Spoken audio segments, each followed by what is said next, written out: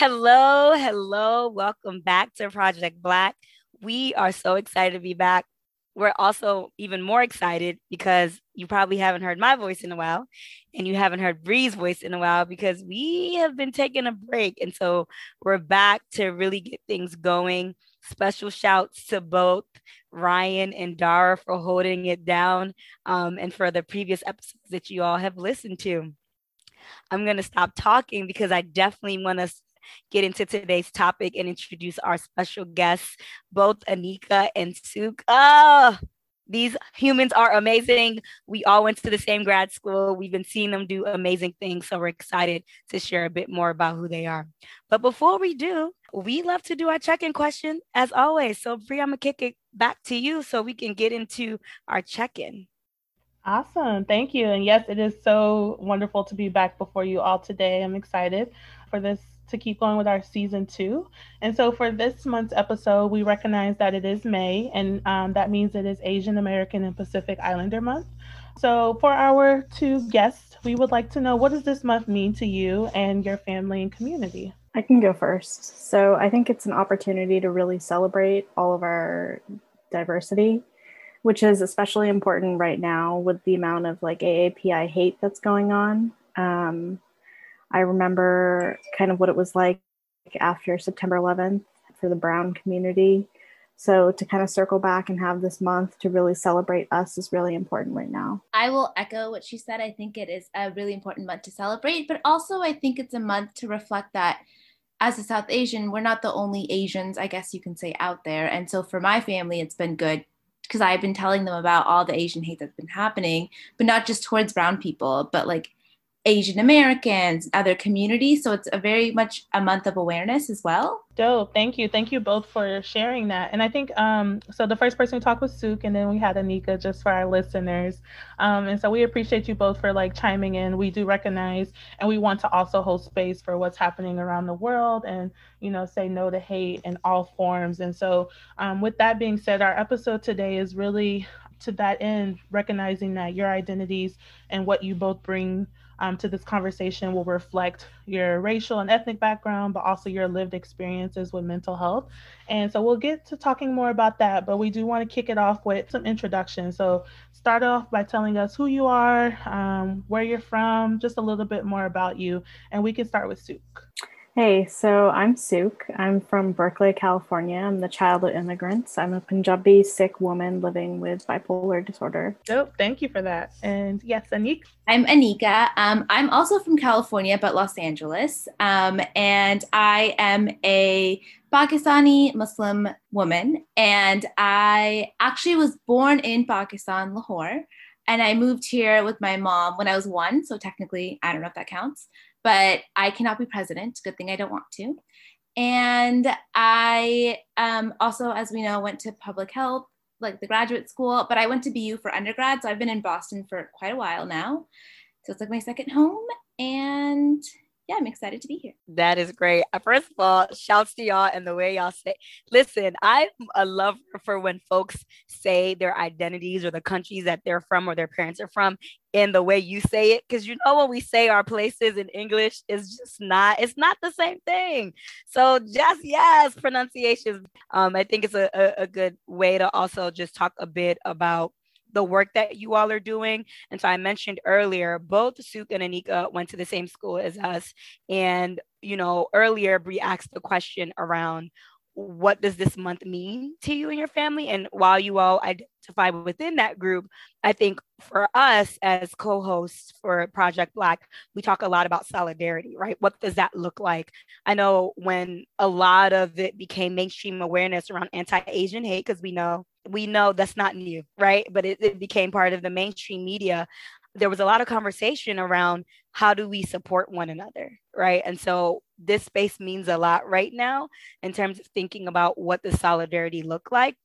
And so it's really important for us to highlight some of the awesome stuff that you all are doing. So Bree, I know you probably want to introduce Suk because you shared a bit more about all the awesomeness Suk is doing. And then Anika, we're coming for you right after.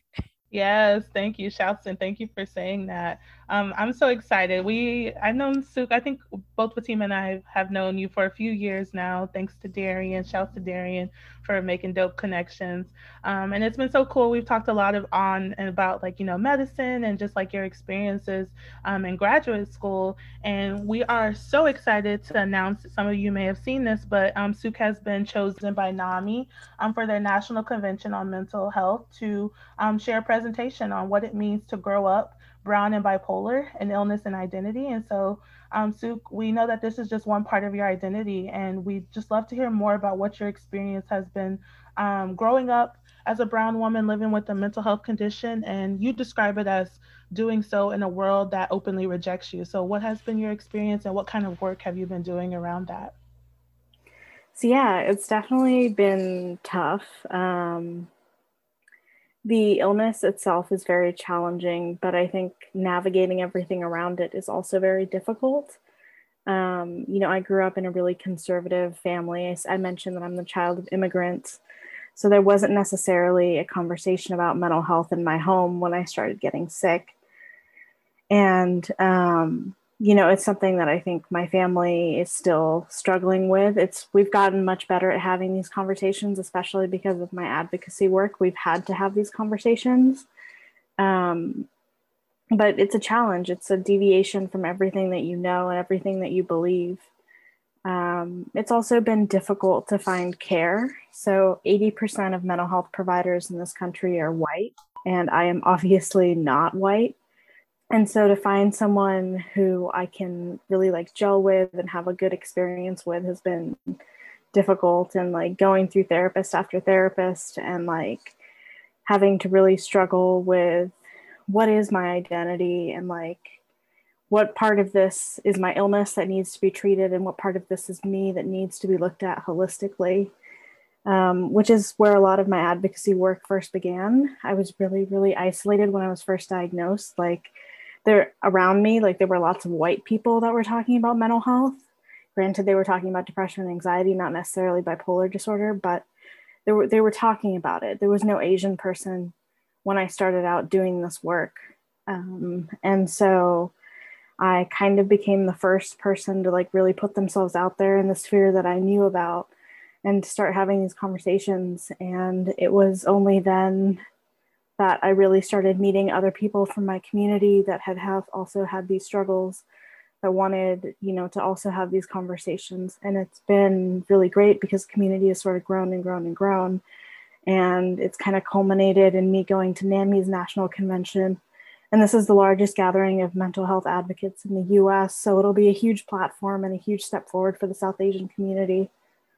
Thank you for sharing that. And that's so dope. And we appreciate you for, sharing in your truth and this experience. And I know it's something that's still very present, something that you're still experiencing, right? This is something that you live with on a day-to-day basis. Can you talk more about what has been kind of the response? I know you still haven't presented at NAMI. It has to happen so it's upcoming, but you've been an advocate for a while. When you first started to talk about this and put yourself out there, what was the response like? Did you feel supported by your community or your family? I'm actually amazed at the amount of support that I've gotten. I would have never imagined any of this when I first started out. That Facebook post, for the viewers that haven't seen it, basically I had a coming out post where I very like openly for the first time told the world like, hey, I have bipolar disorder, and like, hey, I'm doing this NAMI national convention. Was easily the most like terrifying thing I have ever posted on the internet. And I really thought people would be like, oh, well, this girl, like there's just something wrong with her. Like, I don't necessarily want to associate with her anymore. And I've never had a post get that much engagement. And the amount of love that came from everyone in my life, people who I hadn't seen in like over a decade that reached out, family that I hadn't talked to in forever that reached out, just all of these people that I, thought I had lost contact with, still showing me all of this love, and all of the people that I love now supporting me was really amazing. Honestly, I think it was one of the greatest moments of my life. Yes, to support. We love that. That's really refreshing to hear. I think part of the reason why we want to kind of have this conversation is we recognize in certain communities, and I've heard stories from other, friends who are from the Asian or Pacific Islander community or Asian American who have talked about, that these type of conversations aren't necessarily prevalent in their families and within their community. So to kind of change that narrative and to start the process of having more open discourse is really powerful, and that you started that and you've gotten positive feedback has been really amazing. So thank you for that. We will talk more about kind of some of your experiences, but we're going to save that for a little bit later where we kind of do more of an open conversation with our other guests, you and Anika. But we do have one more question for you, which is, you do mention that, bipolar disorder has torn your life in half, but it has also made you a stronger kind of person. And you say it is humbling to lose your mind and then work towards finding it again. So that's a very powerful statement. I think Fatima and I both read and we were like, wow, this is something that, is very, I think, poignant and really something that speaks to your experience. And so we wanted to just know, at what point did that switch happen for you? And can you share more about why? So in 2017, I was at McLean Hospital. I was hospitalized for a month after rapidly cycling. And I had kind of basically lost my ability to do anything. I couldn't start tasks. I couldn't complete tasks. I had a lot of trouble, like just verbally, just like very basic cognitive stuff kind of eluded me. And that was really difficult for me because, like, me and you know how much I love art and I love science. And suddenly all of that was gone. Like, I was living inside this mind that just didn't function anymore. And I remember being in the hospital and like really wanting to start something. And I started coloring in this mandala, and it was the first thing that I had started on my own. Like the hospital hadn't been like, hey, let's do a project. And it became the first thing that I completed. And it was the first step in my recovery because it was the first time that I took my life back and was like, hey, like, this is what I want to do. And like, I can do it. And I know it's really basic and it's coloring and it's not necessarily something that you associate with this like immense recovery that I've had, but it was the first foothold that I took. And I think that was the moment where I started to take my mind back and where I started to grow and where I started to move towards the person that I am now. That's amazing. Thank you for sharing that.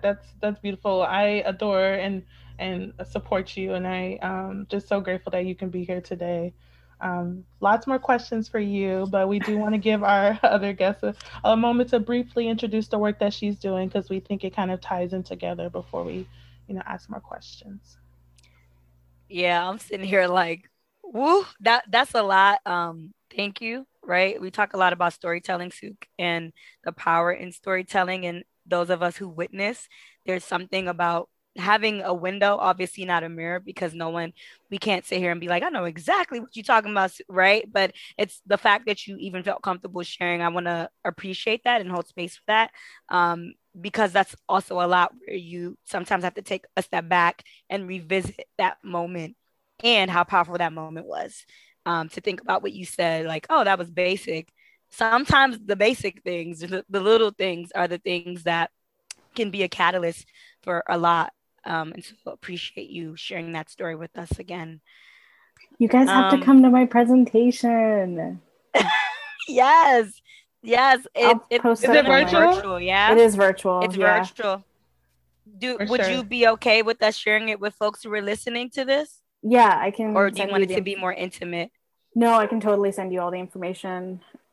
Awesome. So those of y'all who are listening, Suk is going to drop that link. And, we're happy to just share what we read in that article that Bree was referencing, but to also just be there in solidarity with you and support you and love up on you virtually. Like, as long as I'm not working, listen, I'll be right there. Even if I am working, I'll have two screens being there for sure. All right. Thanks again, Sue. We're gonna hear more about you. We got you. I want to pass Anika. the mic. Yeah. Yes, we're passing the mic. Anika, hopefully you caught it. You're ready. Yeah, Anika and I have been pretty close. We were in class together. Anika was a year ahead of me. And then I was TAing in a class, and we didn't really talk that much. Until one day we were both at the mosque together, and I was like, "Oh, Anika, you're Muslim, cool." And I think you probably asked me the same question. I don't remember, but we were both observing Ramadan. And I was like, cool, let's hang out. And from there, we've been super close. And I've learned so much about Anika and all the awesomeness that she's doing. I always see Anika posting on social media, or she's texting me, and always has an amazing mind, to not just figure out how to support herself, but how to support others. And so I want us to talk about what that might look like, as we've known each other, talking about the personal struggle with mental health. So first, let's talk about Flourish Easy. Because before we even get into like Islam and mental health and all that, I want the folks to know what Flourish Easy is. So talk about that and what that means to you as it relates to addressing mental health in your community. Well, thank you for that beautiful intro. And I did definitely ask if I didn't know you were Muslim until we met at the mosque. So it was a really cool moment. So Flourish Easy, actually, I'll tell you the background behind that. So I personally have a chronic illness, and sometimes I flare up, as with many people with chronic illnesses do. And this was around the time of all the BLM like protests and stuff. And I really wanted to go, but I was flaring and I couldn't go and I didn't know what to do. And I have always had my own journey with mental health. And I started a fundraiser through a group. Wow, I'm blanking on the name. Loveland Foundation. And I posted it on my story, started a fundraiser, and like shared my journey a bit on there. And I got really good, just like reactions and people supporting it. And opening up that I go to therapy was kind of something that triggered Flourish Easy, is because I had friends then reach out to me and say, I know that you go to therapy and I want to start. I don't know what to do. How do I start this process? And I had multiple people coming to me, and it kind of dawned on me that there is no central resource for people of color, or even in general, of navigating therapy, because it's very daunting if you don't know what it's supposed to be like, what happens. Like, I've been to therapy, so I know how to navigate it. And so I started helping my friends. And through that, I kind of was like, let me start something on my own and like get people excited about going to therapy and not overwhelmed by the process. And I also work in patient experience at Boston Children's Hospital. So a lot of the work we do is like human-centered design. So we put the patient's or the client's needs first. And I wanted to have that approach with therapy. How do I put people of color at the front and center and make sure I listen to what they're struggling with and help them with that? And so that's where Flourish Easy came in. So I designed a survey and got people's experience, like patient experience, I guess you could say, learned about their experiences, did interviews with a bunch of people. A lot of, I call it marketing, maybe it's advocacy. I've learned it's very tiresome, but important. I want to hire an intern. So if anyone who is listening, who's a viewer, wants to intern with me, I will buy you a cup of coffee every week. And through that work, it's been really fun. So I just did a design session like a month ago now, where I had a few like people of color come together. We talk through the journey of going to therapy and mapped out every step. And so that should be coming sometime this week. So be on the lookout. I have a website and Instagram page for this. And that is Flourish Easy. And my goal with this is to help people flourish their mind and kind of do what they need to do to get the help they need without it being burdensome. Because when you're already struggling, you don't want another task added onto your plate. Yeah, for sure. I know you talked a bit about, some of your chronic health, and also talking about, mental health. And we'll talk more about that, because I can only imagine those two coming together is a lot. And we've had personal conversations with that as well. And before we dive into that, you've done so much within the time that you started Flourish Easy.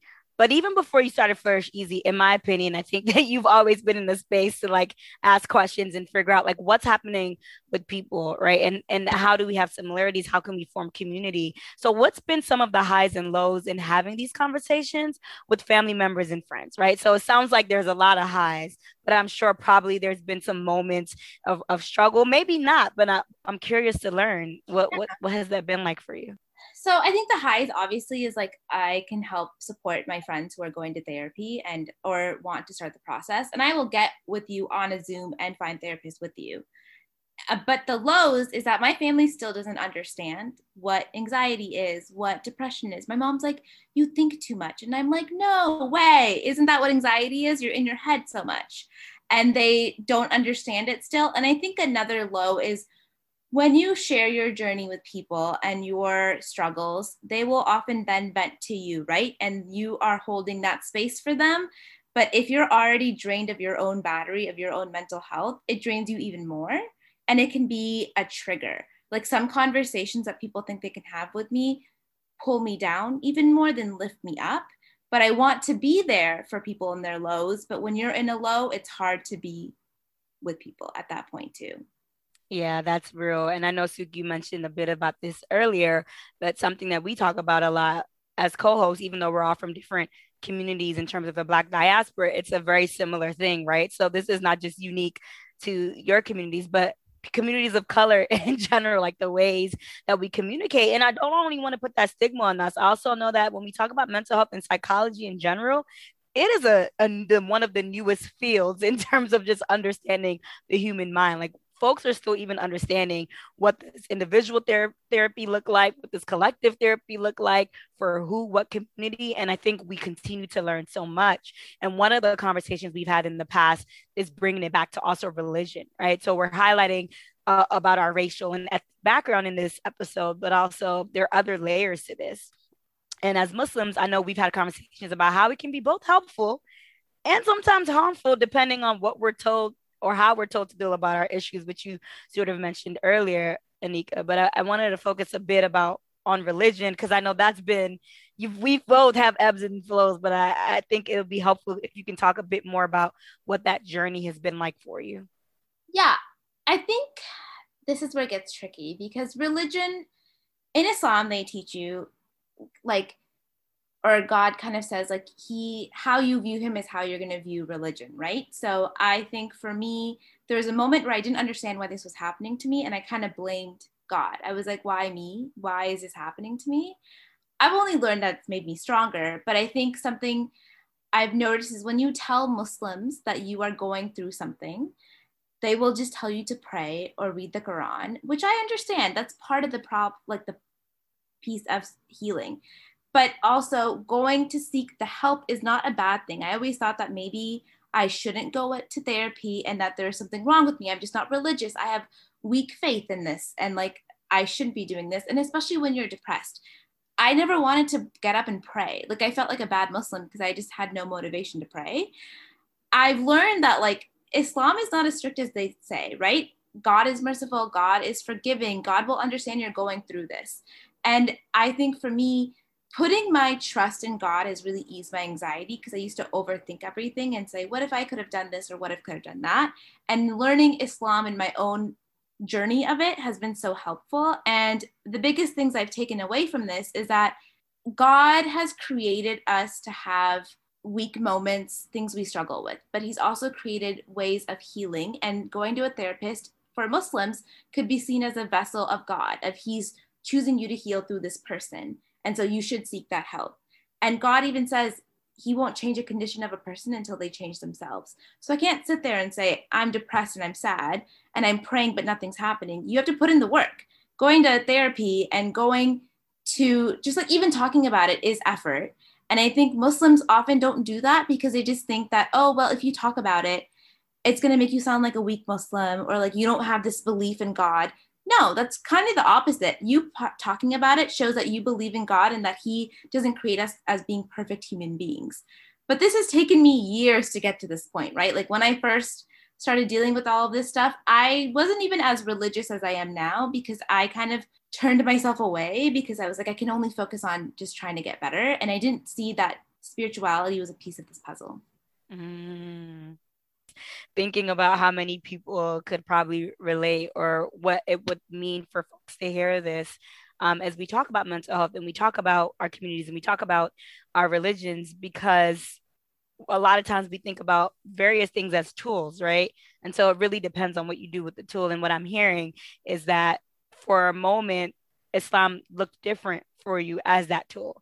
And now it's looking different for you in terms of your healing and how you're interpreting it. And the first thing you started off, which was powerful, at least, hearing that, is saying how I view whatever the spiritual being is has a lot to do with how I then practice whatever spirituality or whatever religion that I'm part of. And I don't always think that happens, right? Because it's like, do it this way and this is the only way. And part of religion is also connected to culture. So how we grew up or how people interpret their religion as we're kids, they sort of pass that down to us, and then we interpret it that way moving forward. So it makes sense that you're your own adult now and figuring all the things out, right? I appreciate you sharing that. I think now's a awesome time for us to sort of open up the next question to both of you, Anika and Suk. In public health, we oftentimes talk about mental health. That's all over. Was that part of your certificates? Did any of you? Anika, I don't think you did, right? Suk, no. Okay, that was one of. No, okay. Suk is raising her hand for folks who can't see. So I know that was your certificate. So maybe we can start with you, Suk. What has been both of your experiences navigating the health system to get mental health care, especially in academia? Wow, grad school was such a difficult time for me. Something that I think about a lot is how most of my degree was done like behind hospital walls, either like going to outpatient visits or like when I was inpatient. And I think academia is a tough place that doesn't necessarily welcome any kind of quote unquote weakness. And so while the professors that I had at BU were phenomenal and accommodating and supportive, the system itself was not. It's just not built for people with disabilities. And so I had a really hard time.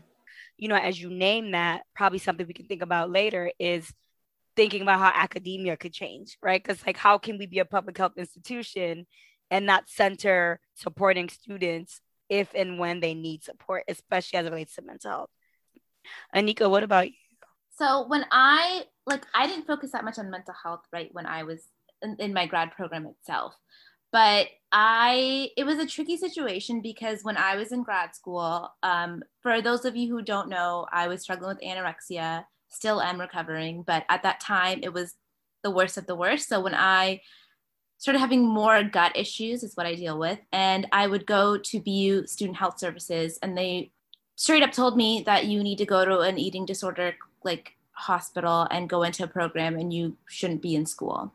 And I, being a stubborn person, was like, no, I'm going to do this on my own. Like, I refuse, and I'm going to still stay in school. I'm not going to stop the program. And so they weren't as helpful in terms of like, okay, if I didn't want to go, what were my other options, right? And so I had to kind of do this on my own and find a therapist, find myself a nutritionist and a doctor. And so a lot of the burden was on me. And I didn't necessarily want to do this because I was good with not healing and not recovering, but I knew that they would have like followed up and asked me more about this. So it was unfortunate that I had to do this on my own, because another problem with student health services is an undergrad, I went there for therapy. They're not the best in my opinion. And you can only go for 2 to 3 sessions. It's not something that you go for long term. So it's not really beneficial at that point, I guess. I went and they told me to go somewhere else and I didn't ever go like back then. And so I agree with like Suk in the sense that a lot of my schoolwork was done at doctor's visits. I had to go to the nutritionist every week. I had to go to therapy every week. I had to go to my doctor's every week and to get a blind weigh-in, check my blood tests, and make sure I was actually healing in that sense. But school knew nothing about this. Like, none of my professors knew, because I didn't want it to affect my work, because I do think they would look down on you, right? They're going to say, well, this person, maybe they shouldn't be in class. And I was so scared of like getting suspended for some reason. Like, I thought that was going to happen to me. So I never told people. So school was not necessarily supportive. Wow, thank you. And I definitely want to just hold space for and to honor the journey that you both have gone through. And y'all are still here. Y'all both graduated. You did it. So congrats to you with like, oh yes, let's pump the roof a little bit, because with all of those challenges and with all those layers of just like difficulty that you had to kind of face and climb through, like you did it. So we do want to just honor that really quickly. I was thinking about what Fatima was saying about like we shifted the kind of the conversation from like we know it was probably a really rough experience, and it definitely was something that was not fair to you both. And I guess what I'm thinking of, what would it have looked like if the faculty or admin could have been supportive? Like, what could they have done to be supportive of you throughout your journey, both your academic careers, but also your mental health journey or just your health journey, Anika, for things that you might have needed while a student? I That's a difficult question because I'm not sure, because at the time I wasn't necessarily one to want to heal. So I feel like if professors had tried to help me, I would then lash out at them and say they're wrong. But I wish I did feel like they would at least open up that if you're going through something, they can be there for me, like offer extra time to complete an assignment if I have to go to the doctor often. Like, I wish there was more open conversations from the front that professors could have, telling students, if you're dealing with a health issue, if you're dealing with a mental health issue, come talk to me and we can talk about adjustments to make, because I never knew that was an option. Just go up and tell them. I never really told my counselor either that I was going through this stuff, but I wish that they had asked what else is happening outside of school. No one ever asked that. They just think about school the entire time, but so many factors affect your schoolwork itself. That's so true. Yeah, right. We bring all these things, like all these identities. I think we talked about being first generation college students and the layers that come with that identity. And then being immigrant women and working hard because, right, you're a first generation and you want to, prove things to your family or do things for your community. Like, that's hard work. Soup, what would it have looked like for you if the school would have been more supportive? You kind of just dropped in, you were like, it was hard, that's it. But like, what could they have done? Like, for those who are coming behind you, like, what can we drop a word to our favorite institutions, like, y'all need to think about this? I think asynchronous learning is really the way to go if you're talking about disabilities like this. I think was it called like Learn from Anywhere or something that they did for the pandemic? I think a system like that, where you have recordings that are accessible throughout the semester and where you have the option to attend classes virtually, can make a huge difference. Like, I missed a lot of class time because I was sick, and that's class time I'll never get back. But if there had been recordings, like my undergrad institution offered recordings, and I did really well there. So I don't see why BU can't continue this. They have the infrastructure, which they've demonstrated. So I think it would be a huge boon to all the students, or all students, and especially disabled students moving forward. That's real. Listen, COVID has exposed a lot of like injustice, but it's also made people, like, I think, adjust to this new way of learning in the 21st century, which is remote works. Like, we upset because we're in medical school and they're making us go back on campus, but we're like, we've proved that we can do virtual learning just fine and get all the, the teaks that y'all need us to get. So I agree. I think as we move forward beyond COVID, at least in Texas, we're starting to open up more and be more in person. And in places in Boston or across the country, BU, we talking to you as you start to plan your fall semester. Like, yeah, those type of programs, the type of kind of flexed or hybrid learning that was made available during COVID, like, keep investing in that. Because that's something that I think, yeah, multiple students from who are probably all facing unique challenges can really benefit from. I think that moves us into this next question of, how do we envision moving conversations about mental health from privately to more public discussions, right? So you can think about this from not just, I know we talked a bit about academia, but also on the work that you're doing, and then also thinking about our communities, right? There are a lot of similarities that I'm hearing, even as someone who's a child of immigrants, and my parents coming from Sierra Leone, West Africa, like, there's already a lot of pressure because it's like, we came here for you. It's always about you. So you need to like be a billionaire. Like, there's no other option, right? And so not only do you have the stressors that come in a capitalistic society, right? And not only would you're struggling with other mental health issues and chronic health issues that you've both highlighted, but now you're also dealing with just some familial, family pressures. And so I'm interested to hear what y'all are thinking about. How do we open these conversations and normalize having these conversations? I can go ahead and start. I am under the belief, though, that my parents will never understand this. So I kind of have stopped pushing it. I will openly talk to them about it. And I've told them openly I go to therapy. Like, they know I go to therapy. But to them, when I told them about my anorexia, they're like, oh, it's something you have to do with all your life. It's like something that they don't understand is just, it will be. Like, it actually will be something I deal with all my life. I will have those thoughts that trigger me.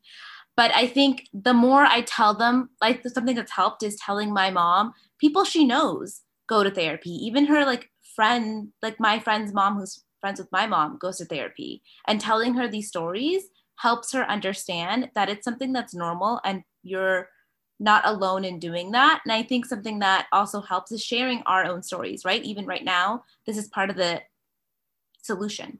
I just recently posted my own chronic illness journey on this page called Chronically Brown, and they talk about having a chronic illness within the South Asian community. And like, I think those type of storytellings is what's really important, and telling people that it's okay to go to therapy, that you're not alone. There's nothing wrong with you, like in terms of you're not mentally insane, right?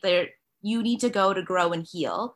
And I also always bring in therapy in conversations. Even when I'm dating, I will start talking about therapy and be like, sir, do you go to therapy? No, come follow Flourish Easy and I'll help you. And so I talk to my sisters. I tell them I'm depressed. I tell them I'm anxious. I call them when I have an anxiety attack, a panic attack. I want them to know what it's like for people who have a mental health illness, because they don't suffer with it now, but they could. I didn't at that age. And I want to normalize it. So I will openly tell them. They may think I'm crazy, but I think that's part of the solution, is being as honest as you want and are comfortable with. I'm pretty comfortable with many things, so like I'm okay with this, but I think having these public spaces, like giving people the opportunity to share even a tiny bit of their stories so you're seen and heard, really makes a difference. Like for me, seeing brown people talk about their eating disorder, like I had a friend in college who openly shared it, and that is one of the key things that helped me heal. I was like, I'm not the only person going through this. So making sure people don't feel alone in this process, I think, is the answer. Maybe I didn't answer your question directly, but that's where I'm getting at. No, you are on it, right? And before Suk, you jump in, I wanted to highlight a few things, because like beautifully said in terms of what it means to just normalize it. I think honestly, when folks started normalizing it and being like, yo, this is and normal, right? What does that even mean? That's in air quotes, but the things that we once thought were normal, and then everything else that we said wasn't normal, there was an otherizing that was taking place. And so even those of us who might be struggling in any way, shape, or form, if it doesn't fit in this neat, perfect package of perfectionism, which is impossible, it's hard, right? And something else I wanted to name is this whole idea of even the term crazy. Like we can unpack that a little bit more when we're using that terminology. And what I hear you saying is like, that's how folks would see it. But even that term, we're like, there are folks who like have taken that term back and being like, yeah, I'm crazy and I'm getting help for it, right? Or I'm getting that support. But also the stigma that goes around it, right? That you talked about. If I name these certain things, folks are going to look at me sideways and label me as this. And then what does that label even mean? It goes back to the stigma around what we consider normal mental health. Again, these are in air quotes, folks, and what we don't. Well, to that point, I was always very nervous to share my own journey with depression, anxiety, anorexia, because I didn't want to be labeled as that anorexic girl or that anxious girl. It's really, the conversation needs to be the girl who is living with anorexia, who is living with depression. It is not my identity. It is something that affects me, but not who I am, right? And making sure people understand that and having that be more of the conversation. I think it's amazing it's being talked about more. My friends and I will share tips we learned from our therapist. And I'm like, oh, I should read that book that you told me about. And I want that to be like, Instagram is great because I know many people are sharing things. I just don't want, the tricky thing is then people start to think, oh, I follow all these Instagram posts, I'm going to therapy. I'm like, no, that's not therapy.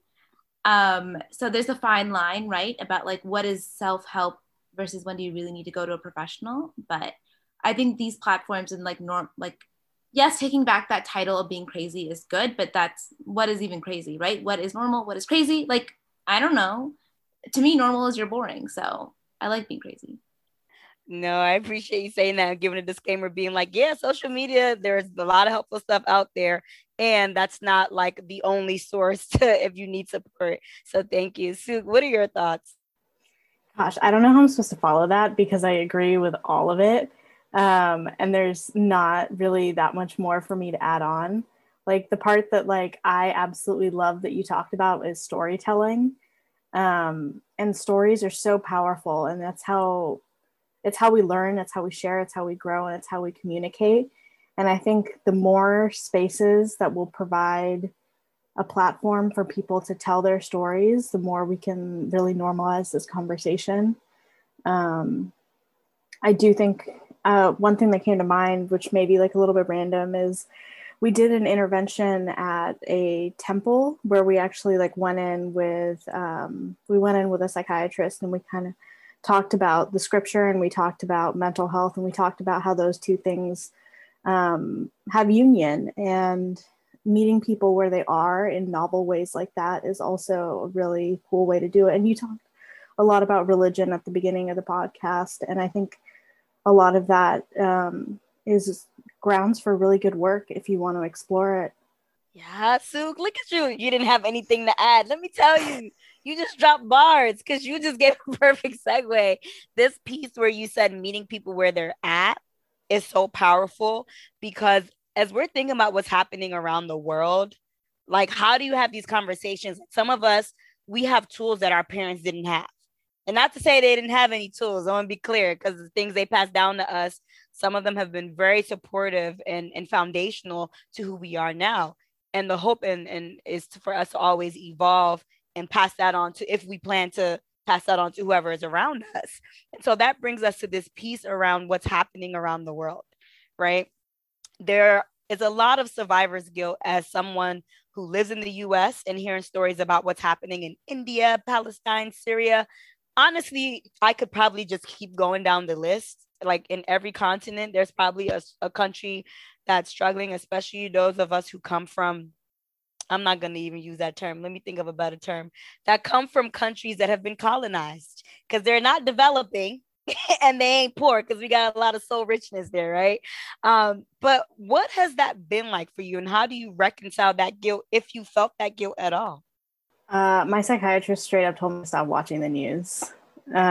She was just like, there's no point. You're already stressed out. Like, it's bad. Like, get your news from like a friend. And so I've been doing that, and it's been really good for my mental health. Like, I'm not necessarily in a great space, which is why I'm consuming media in that way. But normally, like, I'm really on top of the news, and I read a bunch of stuff from a bunch of different outlets. But sometimes it's too much, and sometimes you really do need to like take a step back. Because when everything happened in Delhi, it like broke my heart. Or when not everything that happened in India, I should correct myself there, because my family's in Delhi, so they're in the epicenter of it. And they all tried to fly out, but Biden did the travel ban. So it was really scary, and really, there was a feeling of like immense helplessness knowing that like my family was trapped in Delhi and my grandma stuck there. And so taking a step back from the news and just taking that time to like center myself with my family was really helpful. I think for me, there is some like guilt, right? Because I'm sitting here in this privileged apartment of mine, and like I sometimes feel guilt that I complain that I have these like health issues when there's people out there dying, and there's people who don't even have food, and I'm like, I can't eat gluten, oh my god. And so I think for me, sorry, I'm also a stand-up comedian, so I'm like trying to put in jokes in this, but anyways, but one thing I will have to say is that I've actually seen this difference in healing from my anxiety and from my anorexia has actually allowed me to have mental space to care about these issues, because for so long I cared so much about myself and only about how much food can I eat? Will this event make me anxious? And now I don't have that. I have that brain space to think about other people. And yes, it's really hard to have that news, and it does feel like I feel helpless, but I think it also makes me more compassionate, empathetic. And I have tried to use what I can do to help raise awareness, like social media. I do artwork. So I've made artwork to help raise awareness about what's happening in Palestine. And like that mental space is now just amazing. And I think I've shared my journey around that on social media as well. So I do feel the guilt, but I do also feel like I am putting myself out there, and I've seen people tell me, or people have told me that it's really helpful.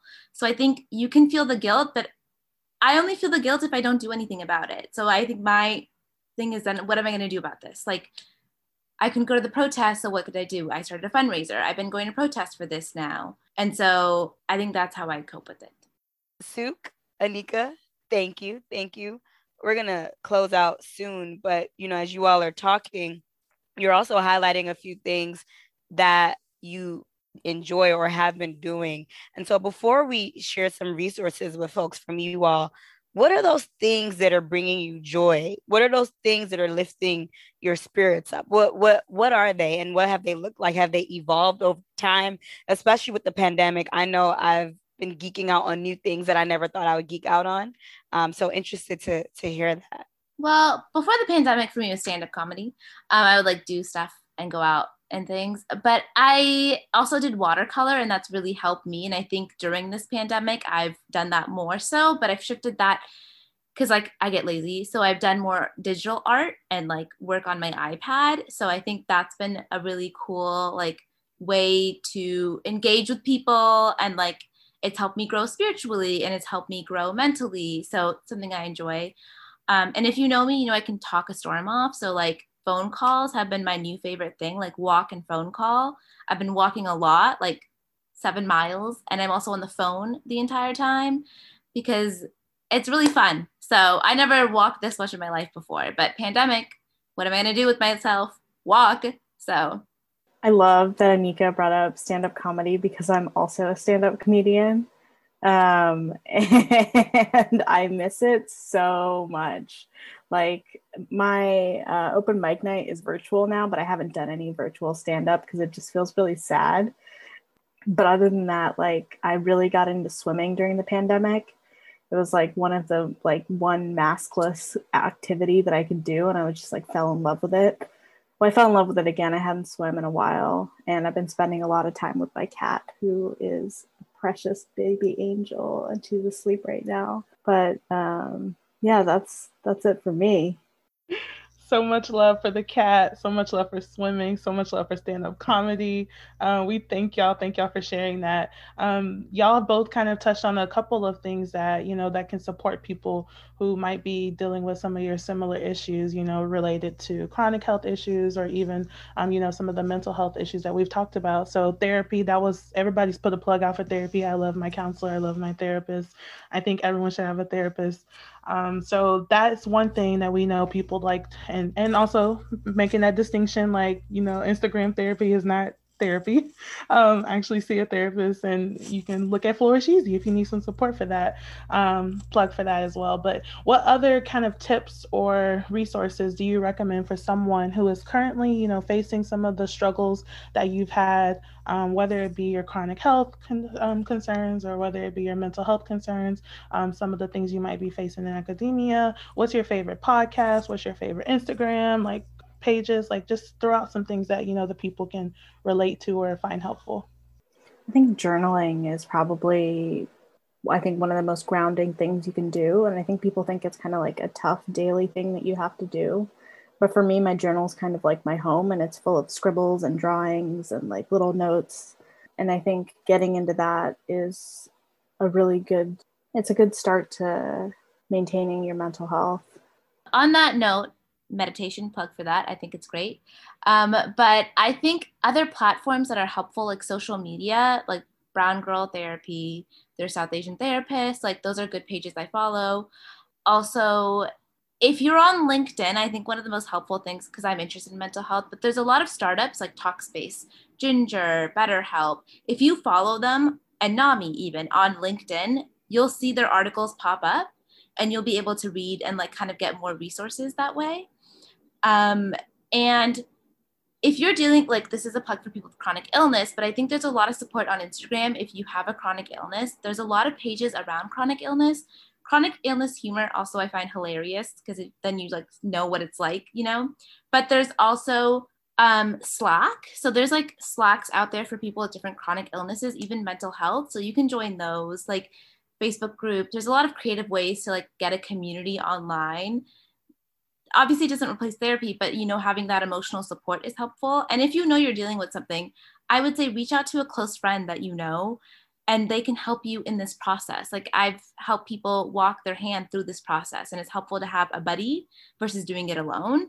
And even if you're comfortable with your parents, like whoever you're most comfortable with, tell someone, because it'll feel better to tell someone versus holding it in. And if you're scared to go to a therapist, even go to your PCP and tell them, and they can refer you to someone. Thank you. That's dope. I'm taking notes with people. Y'all hear that? Those are a couple of different sites that you can follow or reach out to. Slack, for those, I'm learning, that's like GroupMe, right? It's like a GroupMe. Kind of. It's like a virtual space. Like, I don't know how to, like, yeah, it's a virtual space. It's a little difficult to handle. People use it for businesses mostly, but a side note, I back in August thought I had COVID, whatever. I had this whole journey, and I joined a long haul COVID support group. It has been so helpful because people deal with chronic illnesses there. So I've been using resources. And so like knowing that space exists has been so nice for me. Reddit also. I don't have COVID. It's okay, guys. If any of my friends are listening, I truly believe that I don't have it. This was back in the day when my anxiety was high. Listen, anxiety has been high for all of us. No need for no disclaimer, because we feel you. I'm about to look it up right now, actually, just for mental health reasons. I want to thank y'all. While we're on the topic though, if you want to shout out your social medias or where the people can find you, it feels like a good moment, since you both are advocates, you both are doing the work. So let the people know where they can find you. And then Fatima will let you say your closing words and we'll do the closeout. Sure. You guys can find me at Aniqs, ANIQS, on social media.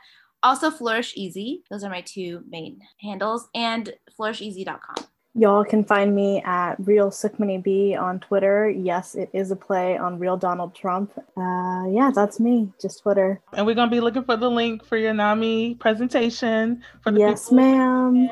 So we're grateful for you both sharing space. Fatima, anything you want to say? Anika, Sue, y'all have been awesome. And so thank you both for being vulnerable, for being open to sharing your stories and sharing some resources and tips with us. I know that often when we talk about this, we like to say that obviously those of you who are witnessing or listening, however you're showing up to this podcast episode, we like to say, find out what this looks like for you as it relates to mental health, to your providers, right? We are not professionals. We're not here to tell you how to deal with the various issues that you might be facing, but really just thinking about what this might look like as you reflect, not just individually, but also collectively. So that's about it. Bree, I'm gonna pass it back to you so we can close out. Yes, thank you. And I just want to echo Fatima. Thank you, Anika. Thank you, Suk, for sharing your story. And for taking the moment to relive some of these things, right? We know it's not necessarily easy conversation to have, but we appreciate you coming on and sharing some feedback to our listeners. And we're so grateful to know you both. Y'all were the first people that came to mind when we were thinking about a conversation around mental health, and then also around Asian and Pacific Island Health Month. So this was Islander Health Month. So yeah, we're so grateful to know you and to witness everything you're going to continue to do in your communities. It's so awesome to witness. And we like to do this thing here at Project Black. Whenever we have guests on the show, we will give them a prompt and they have to finish the kind of statement with the first thing that comes into your mind. So you don't get a lot of time to think about it. It's just kind of a little quick on the spot. What's the first thing that comes to your mind after I read these phrases? And so are you both ready? Yeah. Yeah. Okay. So how this will work is I will say the phrase, and then Anika, you can say the first thing that comes to mind, and then Suk, you can follow up with that. And all right, here we go. So if I were to build something right now, it would be a house. A strong community. Amen. A more loving world looks like more empathy for others. Spaces full of storytelling. I believe everyone should have access to therapy and health services. Mental health care. Yes. One way I can show community care is through reaching out to my friends on the daily basis. continuing to advocate for the people that I care about. Loved it. And then finally, without knowledge. Without knowledge. Sorry, I just got so caught off guard. Without knowledge, there is no action. Yeah, I'd echo that. There is nothing. There's nothing. Y'all heard it first. Y'all heard it here. Thank y'all for participating and being such lovely guests. We appreciate you both. And yeah, that wraps up this episode. We will be following up with their bios so you can get to know these wonderful ladies and follow their social media accounts. Anything y'all want to say before we jump off? Thank you for just having us on here and just like allowing me to share my story. I think you guys are doing great work. And this has just been a wonderful conversation. So thank you for all the hard work you guys are doing. Yeah, thank you guys so much. I have so much gratitude for everything that you're doing here. And I'm so humbled that you chose us to be here with you today. All the feels. Don't make me cry, y'all. Right, all the feels. Literally, when y'all were closing out, I was laughing. So I'm so glad I was on mute because I'm like, no, these are hard. If I was on the other end, I'd be sitting here being like, I don't know what to say. So shouts to y'all for doing that really quickly. Appreciate your time today. Yeah, doing it quickly, but also dropping gems. So yes. We wouldn't expect nothing less from you, though. Brie, that's the way to end it. Yes. All right. So we black out? Black out.